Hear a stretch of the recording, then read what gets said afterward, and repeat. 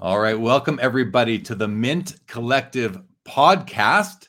Today, our guest is none other than Drake McGruder. Drake is what I would call a passionate, serious, and advanced collector, someone I've known for a few years now. Drake, welcome to the Mint Collective podcast. How are you doing today? Jeremy, I'm fantastic. Thank you so much for having me on. I'm excited to talk about the Mint Collective and the hobby in general.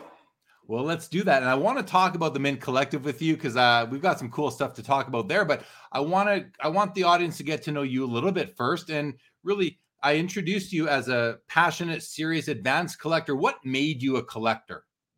Yeah, so the things that made me a collector is, first of all, I'm a big sports fan. And so, whether it's cards or memorabilia or wrestling action figures when I was a kid, that stuff all connected me to the sport.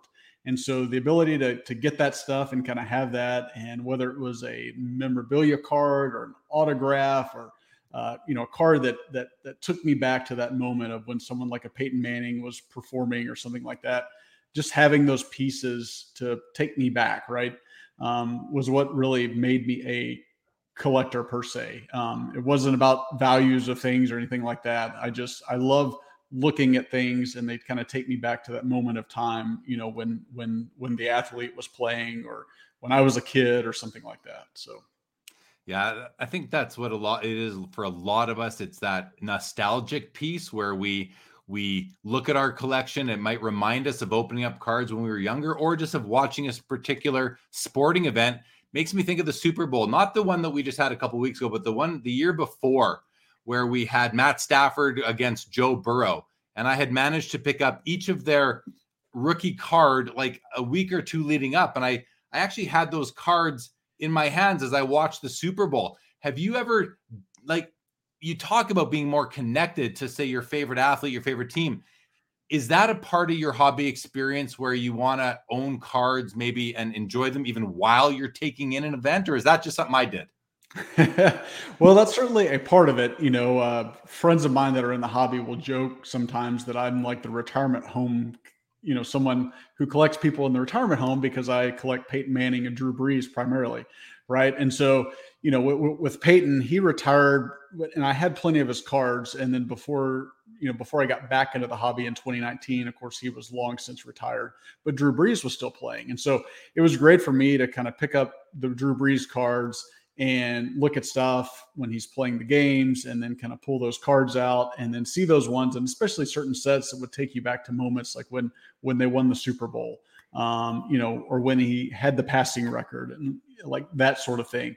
And then primarily today with wrestling cards and things like that, it's so fun, when someone comes back like The Rock, and you can kind of pull out your Rock cards and it brings you back. And right now I'm a big fan and I'm a collector of Roman Reigns, and he's over 900 days as champion, and it's really cool to look at that collection and see things that are out, and just the cards kind of, they show those moments, and you're seeing that kind of happen live on TV. So I'd say you're not alone, Jeremy.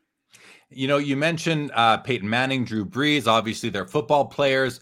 Football cards being, in my perspective, one of the four major sports of which there are cards: basketball, baseball, football, and hockey. But you're also a big fan of wrestling cards, and wrestling, the sport or the entertainment. What have you seen happen over the past couple of years when it comes to wrestling cards? Because it seems to me like, and maybe it's just the accounts I follow on Instagram, including yours at Drakes_PC, where I'm seeing a lot more activity and interest in wrestling cards. So the question I have for you is, like I mentioned, what have you seen over the last couple of years? But maybe more specifically, are you noticing that more and more lifelong wrestling fans are discovering cards for the first time over the last couple of years, and that's why I am seeing this proliferation of activity? Yeah, so I think that's it. So if you think about it, and I'll kind of take things back. So when I was growing up in the Memphis area, Memphis was a hotbed of professional wrestling, but the card shops around there did not have wrestling cards. That wasn't part of their spectrum of what they carried. And so that to me just wasn't a part of the hobby at the time, even though wrestling cards were around way back then. And so, as a wrestling fan, if you wanted to collect stuff, you collected signed wrestling boots or signed photos or something like that. And then when I returned to the hobby back in 2019, I still didn't really know about wrestling cards. And then in 2020, I heard David Peck talk about the 1982 Wrestling All-Star set. And I kind of looked up and I was like, man, this set is pretty cool. And there's wrestling cards that are out there. And so I grabbed a few of those and liked those a lot and all that. And then a little while later, someone who was getting back in and collecting and, huge fan of like the finest gold refractors and golds and, and different things like that. I learned that there was like a 2014 Topps Chrome wrestling set. And I got into that and I'm like, man, you can get a chrome gold refractor of The Rock and, Hulk Hogan and Roman Reigns and all these, The Undertaker and Brock Lesnar. And at the time they were from a cost standpoint that they were pretty cheap. Right. And so it was great to kind of use that shotgun approach and pick up all these gold refractors and, stuff that people didn't really know about at the time. And so it was great to add those pieces to my collection. And it's of cards that I like and love that were in some of the other sports. And I think we've seen more and more people kind of gravitate to that. And, it seems like almost every week I talk to somebody that has just discovered wrestling cards for the first time and they get in.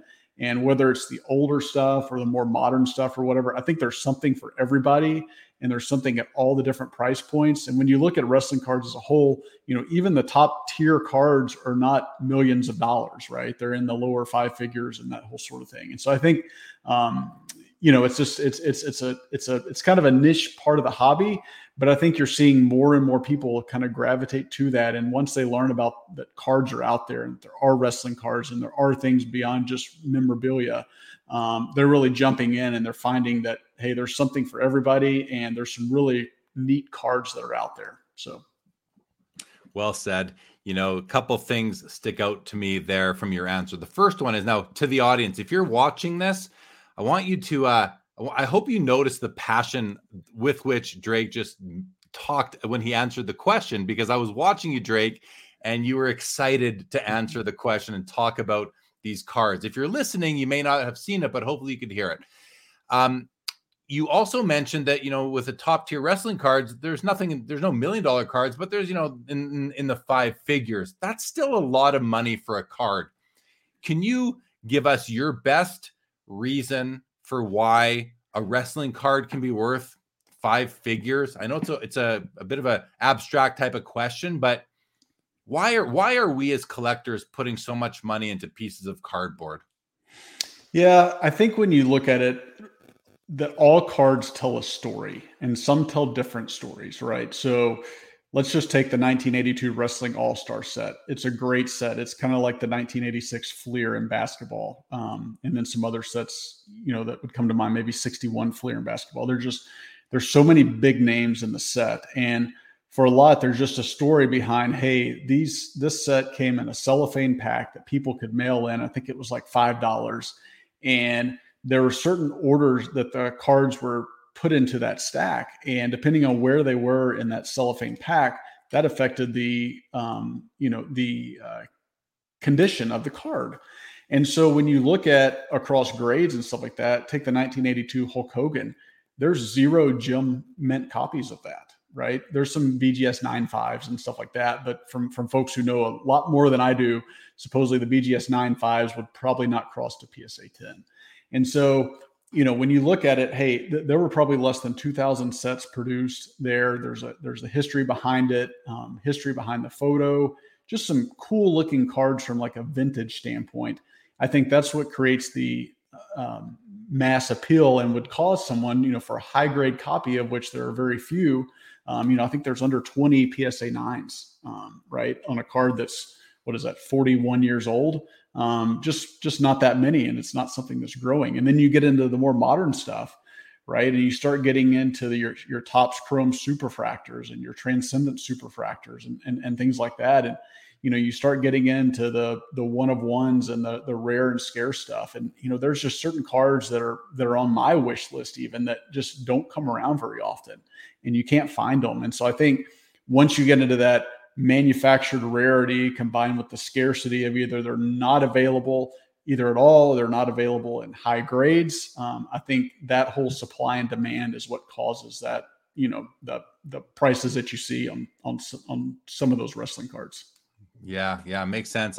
If I just add on a little bit to that, I think it also has to do with the fact that, I think as humans, we have a collecting gene in us. I think it's dormant in a lot of people, and in others, like me and you, it's very, very active. And I think we also like things as human nature. I think we like to own things that other people can't. And maybe that's why we like to have the rare pieces, and why we chase cards so hard, and we search all four corners of the earth to find them at times.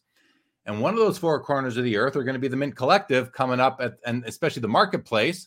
And I say especially because that will be where vendors and card dealers are set up selling cards, and maybe we'll be able to find a very nice, rare, scarce piece for our collection, and we'll be able to, persuade the seller to sell it to us, because we're going to give them enough money to where we can be one of the few owners. You mentioned a whole bunch of cards that you love, whether it's a superfractor, which is usually a 1 of 1. It's just a type of card, a gold refractor, often out of 10 or out of 50. I think it might depend. Those are small numbers. Not everyone can own these cards. And, my question of why are we spending so much money on these cards? I think it's those reasons I mentioned. We're collectors. We like scarce things. We want to be able to share our passion, and it's nostalgia. It takes us back to when we were younger, watching Hulk Hogan in the 80s. I know I did. And that all those related things. So that's what I love about our hobby. I also love our community, and I love the events. And I'm going to tie this in. This is the Mint Collective podcast, so you're going to notice how I thread that together there. The Mint Collective, last year was the first time it occurred. Were you there last year, Drake? No, Jeremy. So had planned to when it was originally scheduled for January, but when it had to be postponed until March, we had spring break plans that week, so was not able to attend last year. But looking forward to it this year. And so that's actually good, because I want to ask you then, this is, you didn't go. You were planning to go. You didn't. You were disappointed when it got rescheduled, I'm sure, because you weren't going to be able to make it. When it was over, and your friends in the hobby who came back from it and talked about it, did what you heard make you wish that you could have been there too? Oh, Jeremy, the FOMO was at like maximum level from it. It was just there was so much content around the event last year that it was hard not to have like major FOMO, whether it was from, like the kickoff events where folks are hanging out at the bar and, just hanging out with all the celebrities and folks in sports and different people in the hobby and that sort of thing. And then you fast forward and you're seeing the different sessions that are going on. And, me as like a Payton Manning collector, seeing him on stage and, with Josh Luber and some of those, some of the other guys, and just talking about the hobby and all that. I mean, that just really got me right in the feels. And so the FOMO was extremely high. Yeah. I was there, so you're not wrong to have sort of, regretted missing out, but you're coming this year. So you get another chance to come. And with that, what are you most looking forward to doing at the event this year? So whether it's the Mint or, whether it's a card show or whatever the case may be, the thing I most look forward to about events like these are really just the interaction with everybody, interaction with folks in the hobby, whether it's, hey, you're hanging out at a social event, or, hey, maybe you're making a transaction, getting that personal touch, or maybe, you're learning more about the hobby. That's really what makes it complete for me. It's far more than just buying and selling cards or buying and selling memorabilia. I often talk that the transactional part of the hobby is my least favorite part of the hobby. I know it's a necessary evil, right? Because that's how you buy, sell, trade, or whatever. But the biggest part for me is just getting to spend time with people, getting to learn from people who've been in the hobby longer than I have, and just grow as a person, and meet new people, learn new things. That's what I'm most looking forward to this year. What about, so last year at the event, there were panel discussions, some sort of in breakout rooms, and people attended them. And there was, the ones I attended were great. The ones I got to actually participate in were a lot of fun, and they were going on concurrent with the marketplace. This year, they are broken out into Friday, and the marketplace is Saturday and Sunday. So with that kind of, I think that opens up the opportunity for an attendee like yourself to take in these breakouts. But they're not just going to be panels this year. They're going to be interactive workshops. So I'm aware we've got the hobby shop workshop and the grading school workshop. Are these workshops that you're going to attend? Are you going to be there on the Friday and attending these? And if so, are you looking forward to them? Yeah, so planning to get in actually Wednesday night so I can take in as much as I can that week, right? But I am looking forward to those workshops. You know, and you mentioned it, the grading school. I think the grading school is one that I'm really looking forward to, because it's always one of those things. It seems like it's behind the curtain, and you can read in the different magazines, and they tell you, you know, why cards would get a certain grade and so on and so forth. But really to hear that firsthand from a grader, as far as here's what I'm looking for, and kind of, you know, when they point out certain things on a card, for example, you know, and then just hearing more about the markets and the way that they are evolving, you know, just hearing that type of workshop, just as I mentioned previously, the educational aspect of it is so big for me. I'm someone who's always just craving more knowledge and just wanting to learn as much as I can so that I can, you know, be the best participant in the hobby that I can be. Oh, that's just a great way to be in the hobby. I respect that a lot. I'm looking at the Mint Collective this year as being an elevated hobby experience. And what I mean by that is, you know, even you mentioned before, whether it's the Mint or any other card show or event that has a card show, you like meeting, interacting with the people, and just the camaraderie of it all. I love all that as well. I do think that Mint Collective this year is going to be one of these elevated experiences in that, and again, I had the luxury of being there last year, so I knew what it was last year, and it didn't feel like a card show to me, yet there was a card show. And I even like how Mint is calling it a marketplace. They're not even calling it I don't know any other card show that calls itself a marketplace. I like that that's what the Mint Collective is doing. It makes it just brands it differently, but I can tell you that the feel matches that different branding. At least it did last year, and I would assume it's going to again this year. And I'm glad that we have the Mint Collective doing an event like this, because the knowledge aspect of it, the ability to maybe to open ourselves up to other ways of thinking by sitting in on these workshops.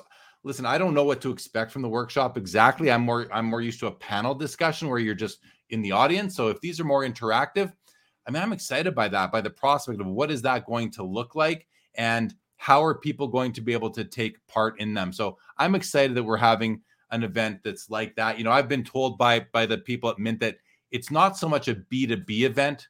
It's not meant to be such a B2B event. It's meant to be something where there's something for everybody. It's in Las Vegas. I mean, you're going in when you said I'm coming out on Wednesday, I thought, well, that's an extra day in Vegas. You know, I mean, that can be. What do you think about it being in Vegas? How do you like that as a destination for the Mint Collective? Yeah, I mean, I think it's a great spot, because just as you mentioned, that with the event itself being something for everyone, I think Las Vegas has something for everybody, right? So you can go there, and whatever your cup of tea is, I think Vegas probably has it. So I think it's a great venue for the event.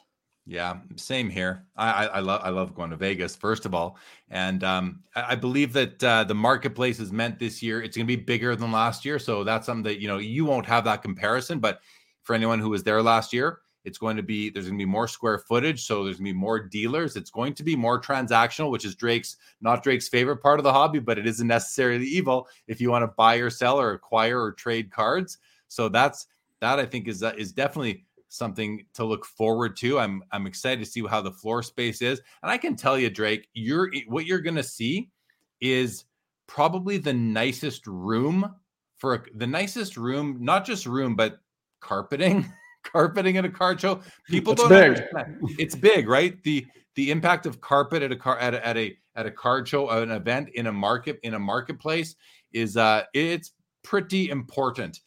You collect Payton Manning as well as Drew Brees. Payton Manning is involved in the Mint Collective. How much of a draw is that for you?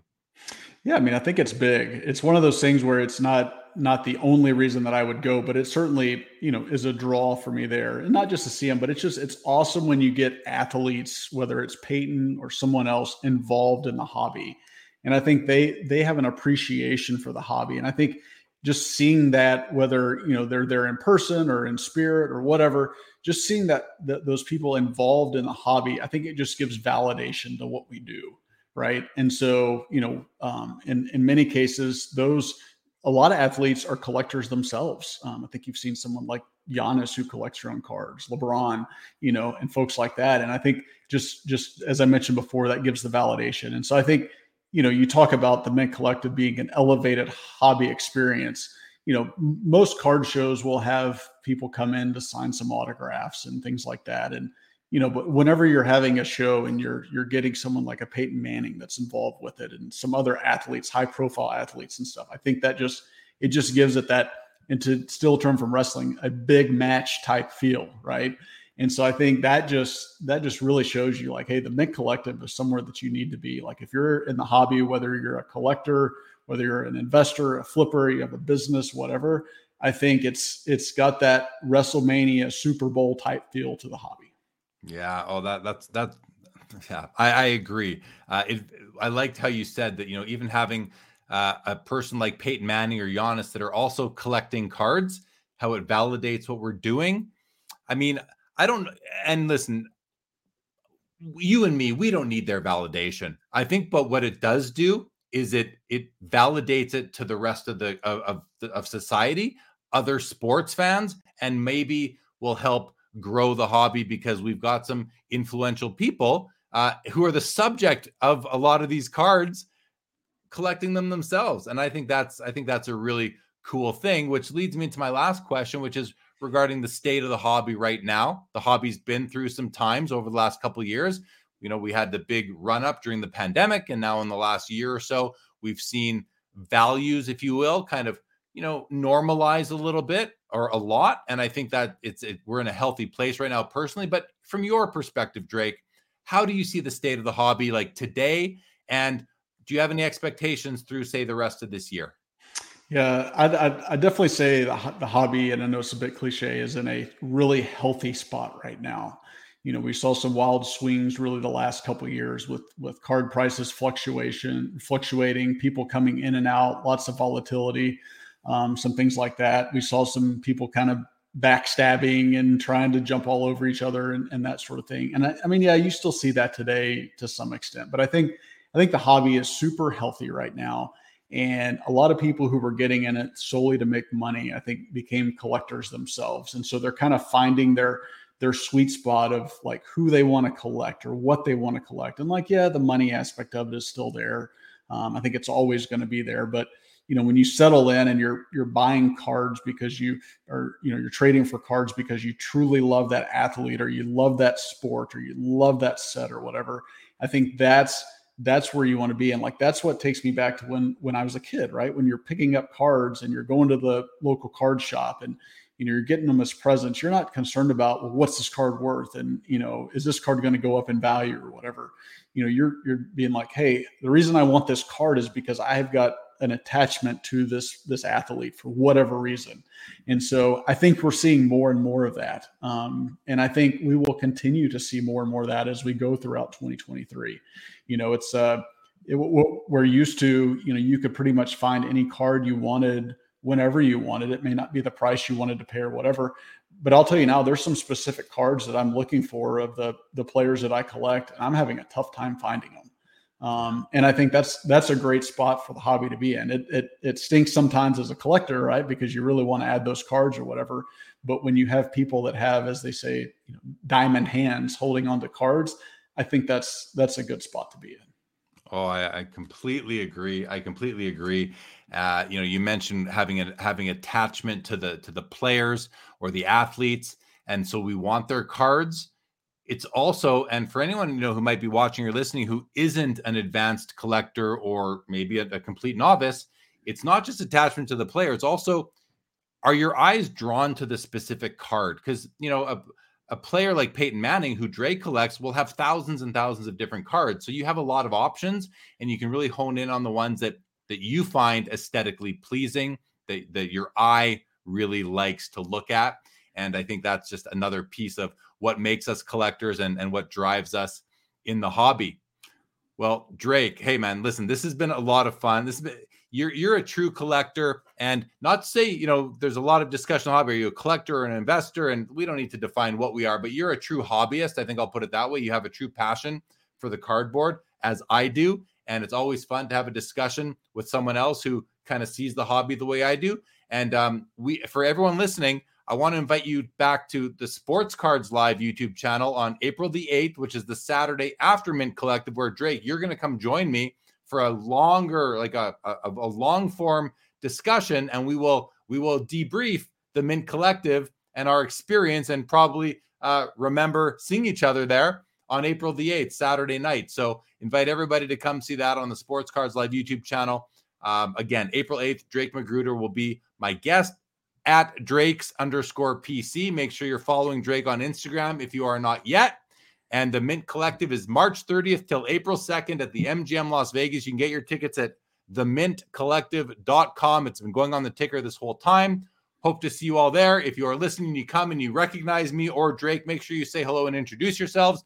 We'd love to meet more people and really build out our community, because Drake, I mean, this is being friends with, making friends, building our network in the hobby is one of the wonderful aspects of this hobby. So thank you, Drake, for joining. Thank you, Jeremy, and I'll see you in Vegas. Sounds good. We'll see you there. Thanks, everybody, for tuning in. Have a great rest of the night. Seeking the truth never gets old. Introducing June's Journey, the free-to-play mobile game that will immerse you in a thrilling murder mystery. Join June Parker as she uncovers hidden objects and clues to solve her sister's death in a beautifully illustrated world set in the Roaring '20s. With new chapters added every week, the excitement never ends. Download June's Journey now on your Android or iOS device, or play on PC through Facebook Games.